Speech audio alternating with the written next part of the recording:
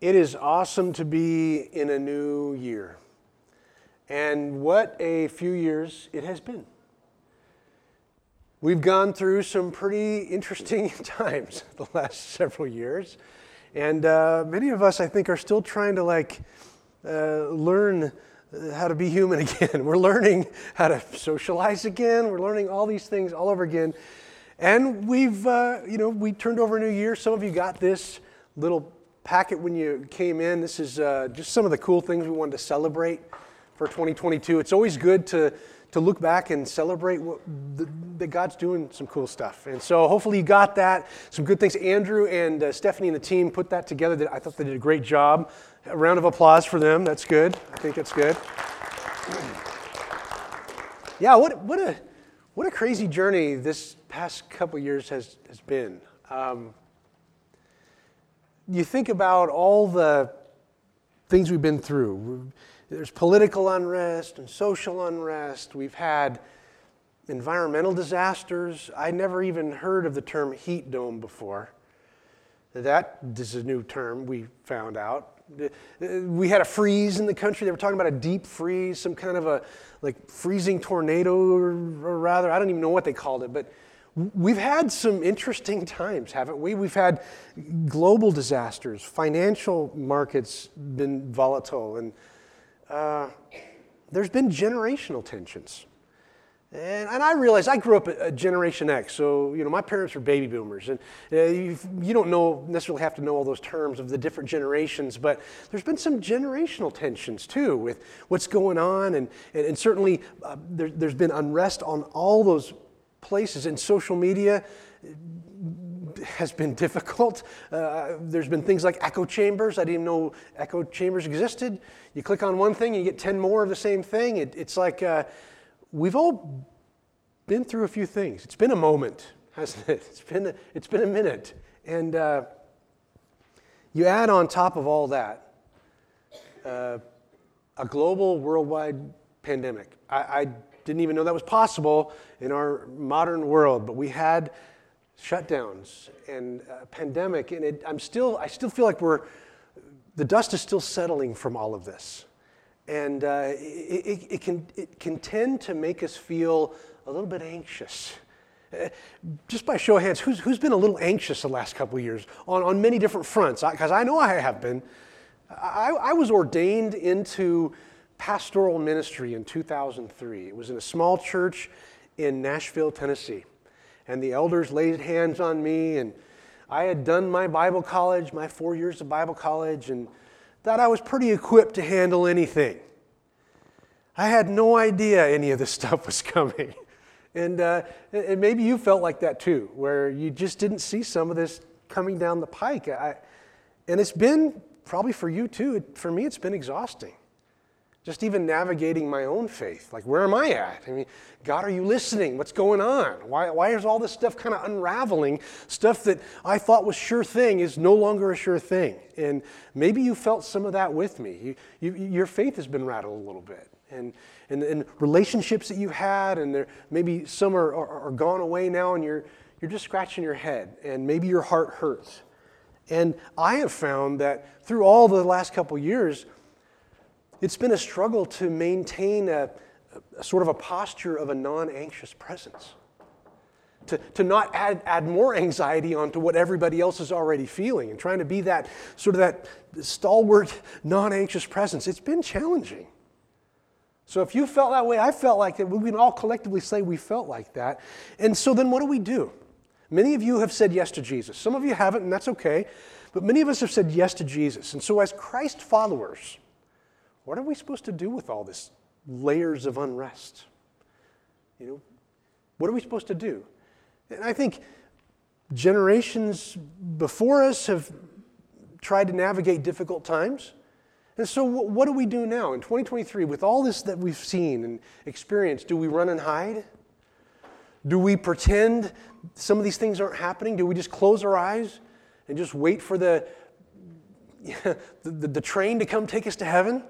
What do we do?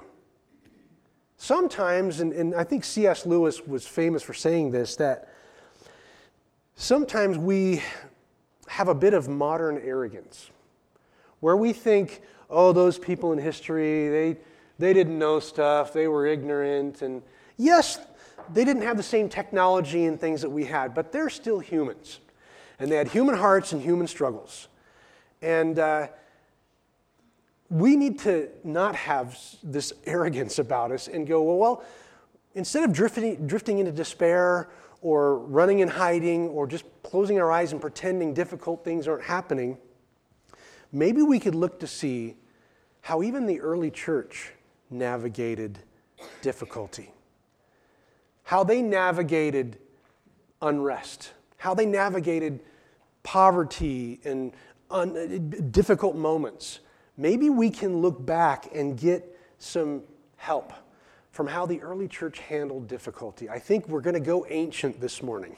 We're going to go backwards a little bit so that we can move forward in this next year. I'm Pastor Ben. I'm glad you're here with us today. Whether that be in person or online, we see you. Welcome. We gather like this, like Christ followers, right, all over the planet. We are one big dysfunctional family of faith. But we're lifting up the name of Jesus because it was on a Sunday morning that tomb was empty and it changed human history forever.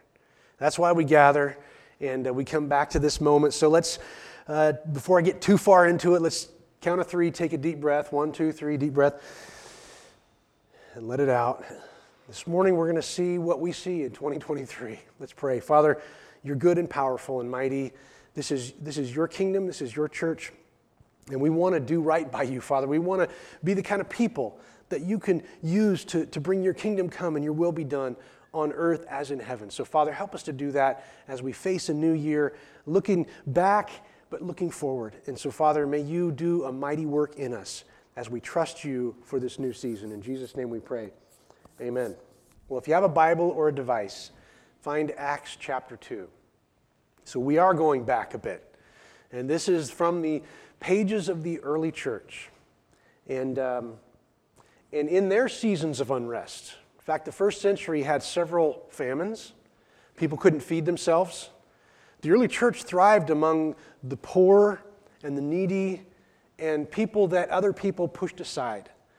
The early church was under duress from a Roman Empire. They were an oppressed people. They knew what it was like to have government that wasn't what they'd prefer.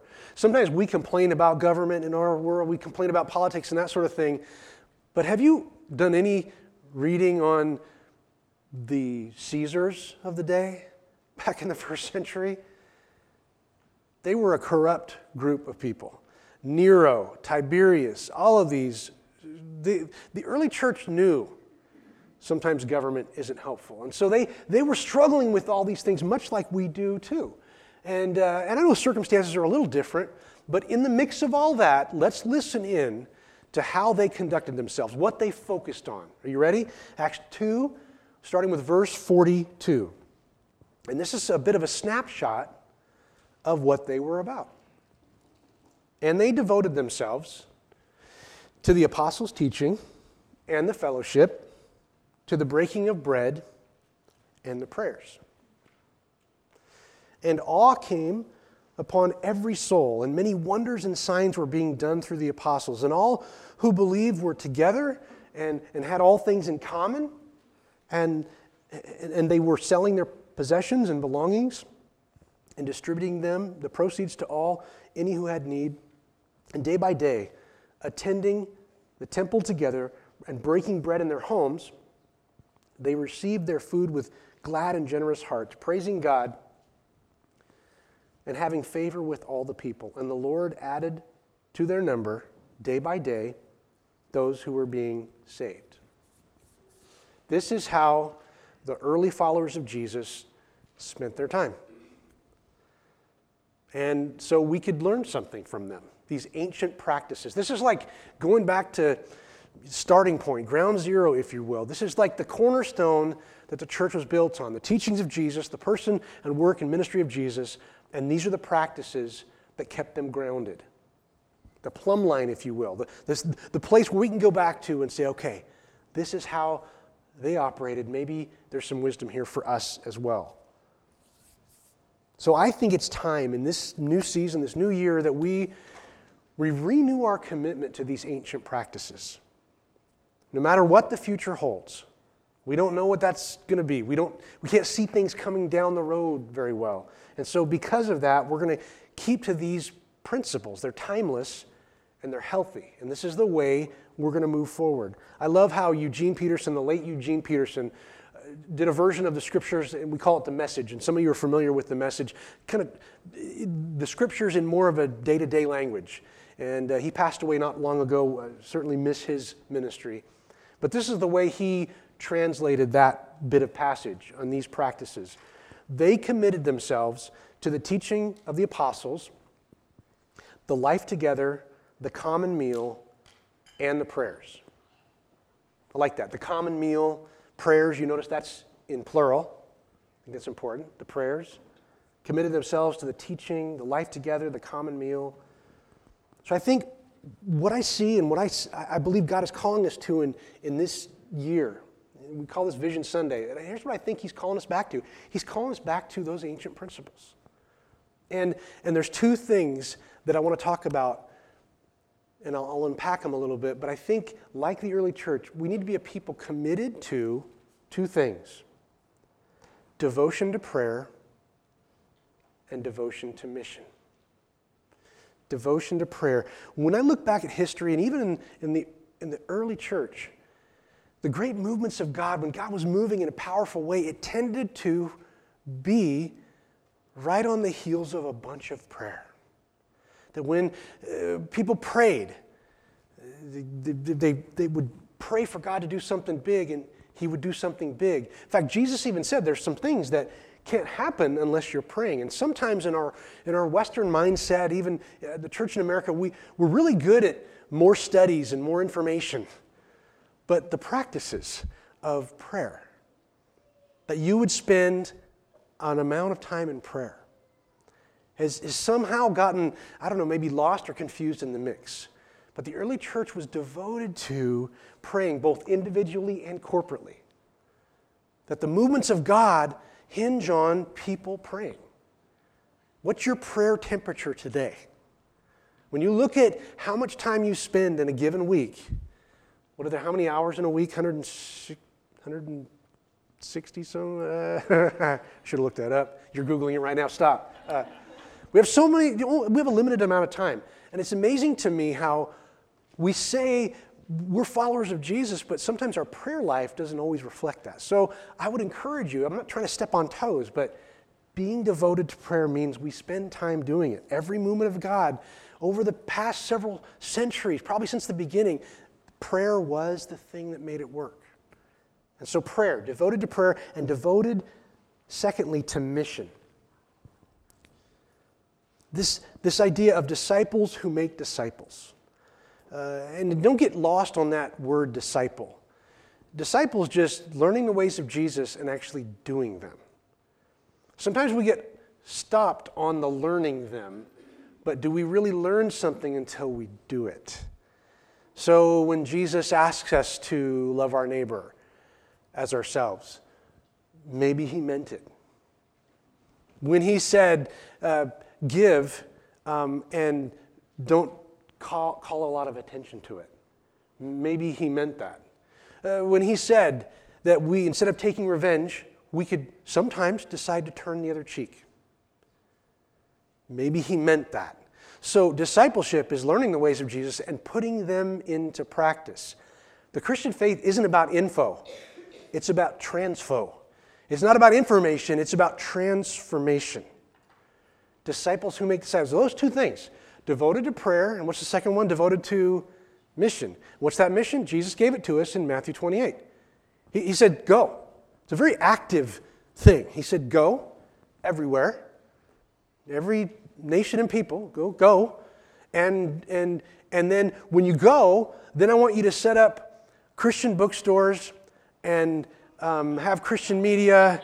And I'm being silly, but we've done a good job, I think, in creating all these things for content. But Jesus said, just going back, he said, go everywhere, everyone you meet, and make disciples.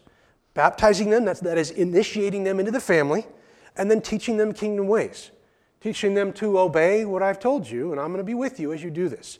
Those are the marching orders. And how well have we done that?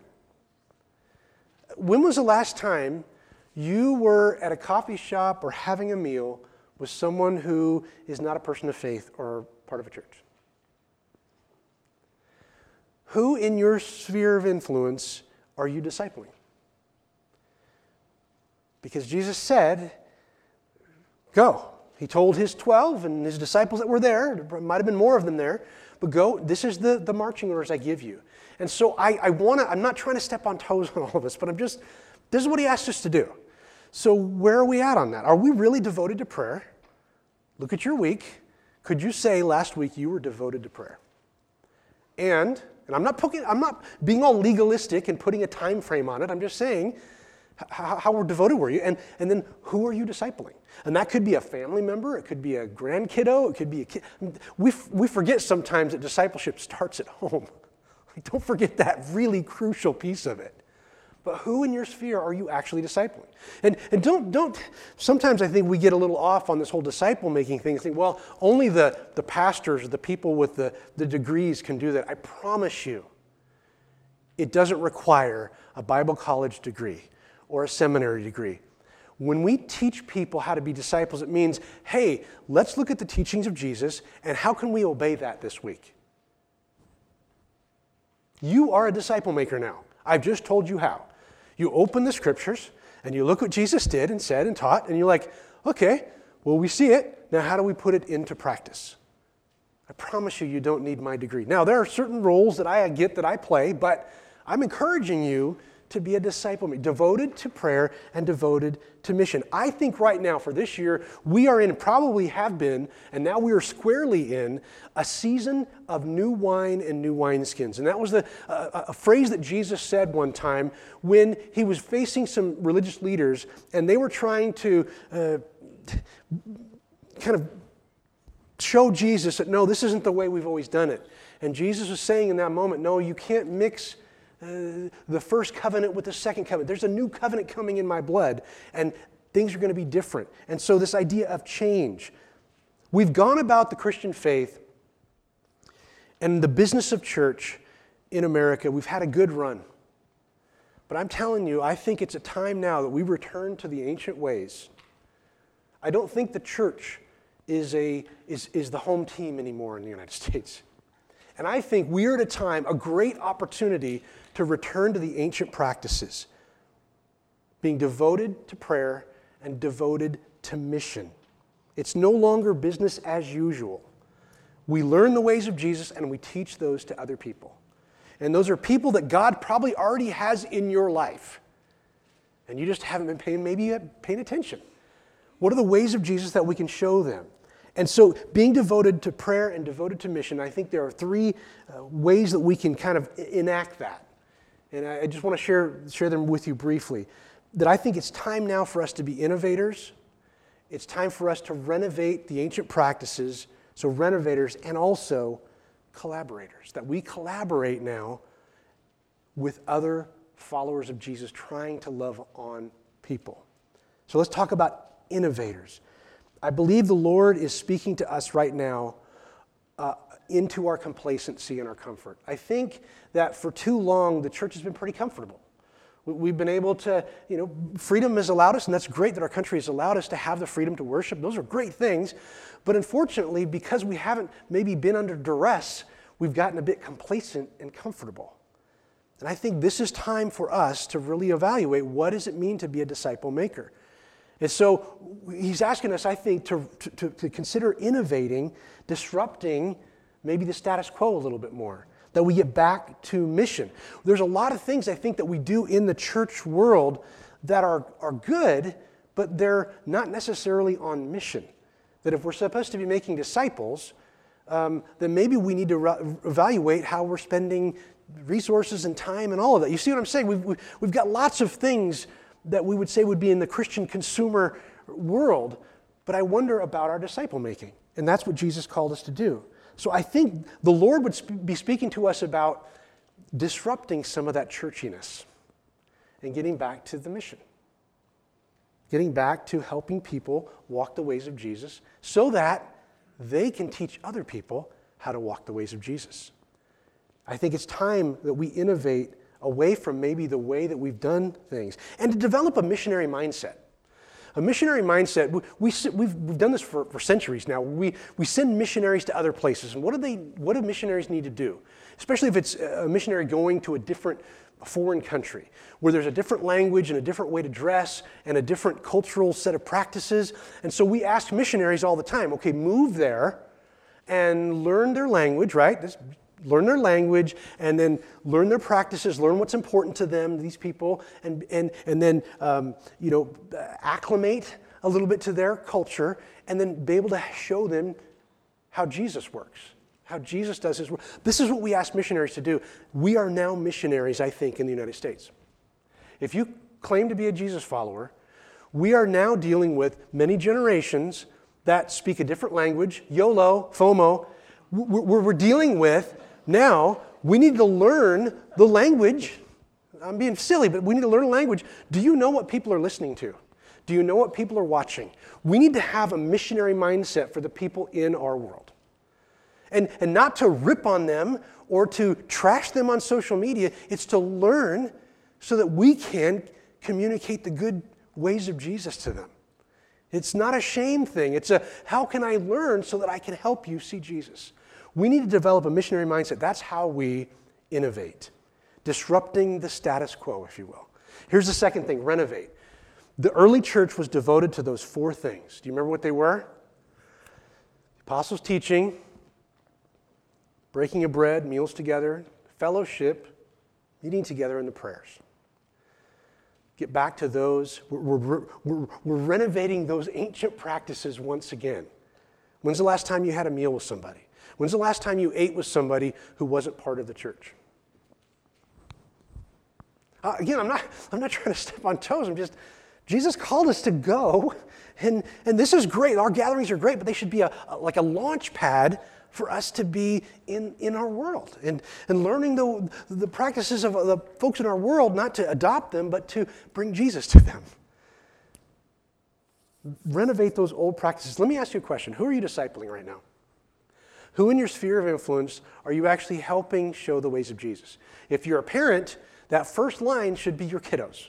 Please, help. Discipleship starts at home. Really does. Walk in the ways of Jesus. But who is in your circle that you can be showing the ways of Jesus to? When's the last time, again, you had a meal or you had a coffee with someone who wasn't part of the church? And you didn't do it to browbeat them or shame them. You're creating relationship so that you can show them how to walk the ways of Jesus, not to end there, but so that they can, one day, to their friends and hey, these practices of Jesus are pretty awesome. Let me show you these ways of Jesus. It never ends with us. So we renovate those ancient practices. Yes, we're in God's Word every day. These are just the foundational things, right? To walk the ways of Jesus. We're in His Word. We're praying too, our individual. We got our prayer time. But then we're out and we're meeting and we're trying to help other people see the ways of Jesus because we're living them. These are the ancient ways, and I want to bring those back. I think that's what God is calling us to do. And the last thing is to collaborate, where we are working with other followers of Jesus, regardless of church denomination. We're working side by side with other people in a show of unity to the world that we think the ways of Jesus are pretty awesome. So we're going to be working with who can we collaborate with? Those are the questions we're asking. Some of you were at our one event last year. And I think there are 15, 20 different churches in town that were all part of that. We are next week going to be blessing the teachers. There's going to be about 300 or 400 of them, I think, that are going to be at the church right down the road, their building, because their building's big enough. We're going to bring in the teachers and staff, and we're going to love on them. There's prizes and everything. We're going to extravagantly say thank you. These are ways that we're collaborating with other Christ followers to bless the world. And it's time to stop dividing in our little denominations and actually start collaborating. So those three things, I think we innovate, having that missionary mindset. We renovate the ancient practices, eating together, sharing the ways of Jesus, and then collaborating. And when we do that, just imagine what could happen. Imagine what could happen if we would get back to being devoted to prayer and devoted to mission. This may mean that we're smaller, more flexible. We're always looking for where God's working and we join Him. And those are good things. Getting back to devoted to prayer and mission. I think that's what God's calling us to do. So this week, be asking this question: am I devoted to prayer? Am I devoted to mission? Who in my circles can I help show the ways of Jesus to so that they could show other people?